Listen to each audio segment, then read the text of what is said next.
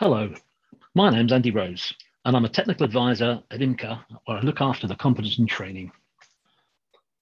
Over the next few months, the Competence and Training Committee will publish a series of articles in our in-house magazine, Making Waves, and supplement these by podcasts, fireside chats, and online articles, all looking at various aspects of the competence process.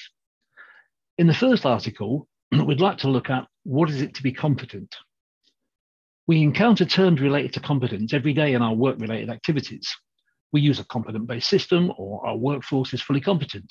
They're both common phrases used, but do we fully understand what competence means? Most of us know that competence involves skill, experience, knowledge, or ability, and that it's closely related to safety in a working environment. Now, these things are all true, and a competent person would certainly demonstrate these qualities. To be truly competent, an individual would need to be able to demonstrate all of the qualities consistently while being assessed against measurable criteria. For instance, knowing how to drive a car does not mean that you can necessarily drive one safely. To become a competent car driver, you need to be able to demonstrate to a qualified driving examiner that you can carry out basic maneuvers safely and confidently under a variety of road conditions, and also be able to answer a series of questions based on the highway code correctly. And even then, you're only starting out on a journey to becoming a competent driver. You'd be expected to gain more experience and skill as you progress. And you're also only qualified to drive a certain class of vehicle. There are other examinations and levels of competence would be required to be able to drive, say, a heavy goods vehicle or a public service vehicle while carrying passengers. So assessment against the measurable and established criteria is therefore an important part of the competence process. And competence is not a static process, because tasks, equipment, and processes that we use in our operations can change and will develop. If you're working regularly, repeating certain tasks and keeping up your knowledge of new developments, then your competence is likely to remain intact and up to date. But what happens if your circumstances have changed? For example, you may have worked offshore as an ROV supervisor for the last 5 years with all the appropriate competencies. But then the industry suffers a downturn and you may not work for, say, perhaps 3 years. When the industry bounces back and there are suddenly a lot of jobs around, are you still confident as an ROV supervisor? It may be necessary to re-establish your competence level. It may involve dropping a grade to allow time for you to be properly assessed before being reinstated to your former grade.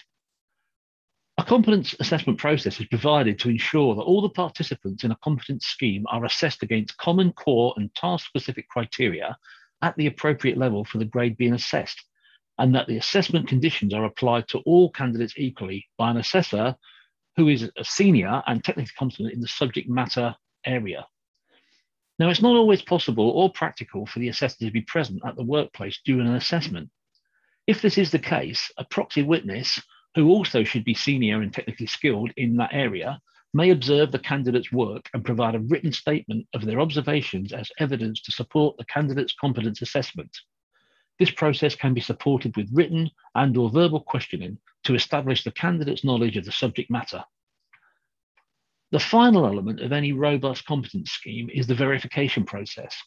This is an independent check, and it ensures that the correct assessment procedure has been applied and adhered to correctly and fairly throughout the assessment process, and that the correct recording procedures have been adopted.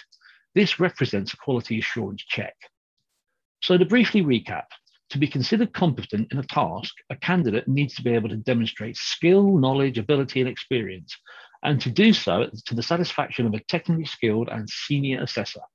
The whole process must then be verified to ensure the assessment process has been followed accurately and completed correctly.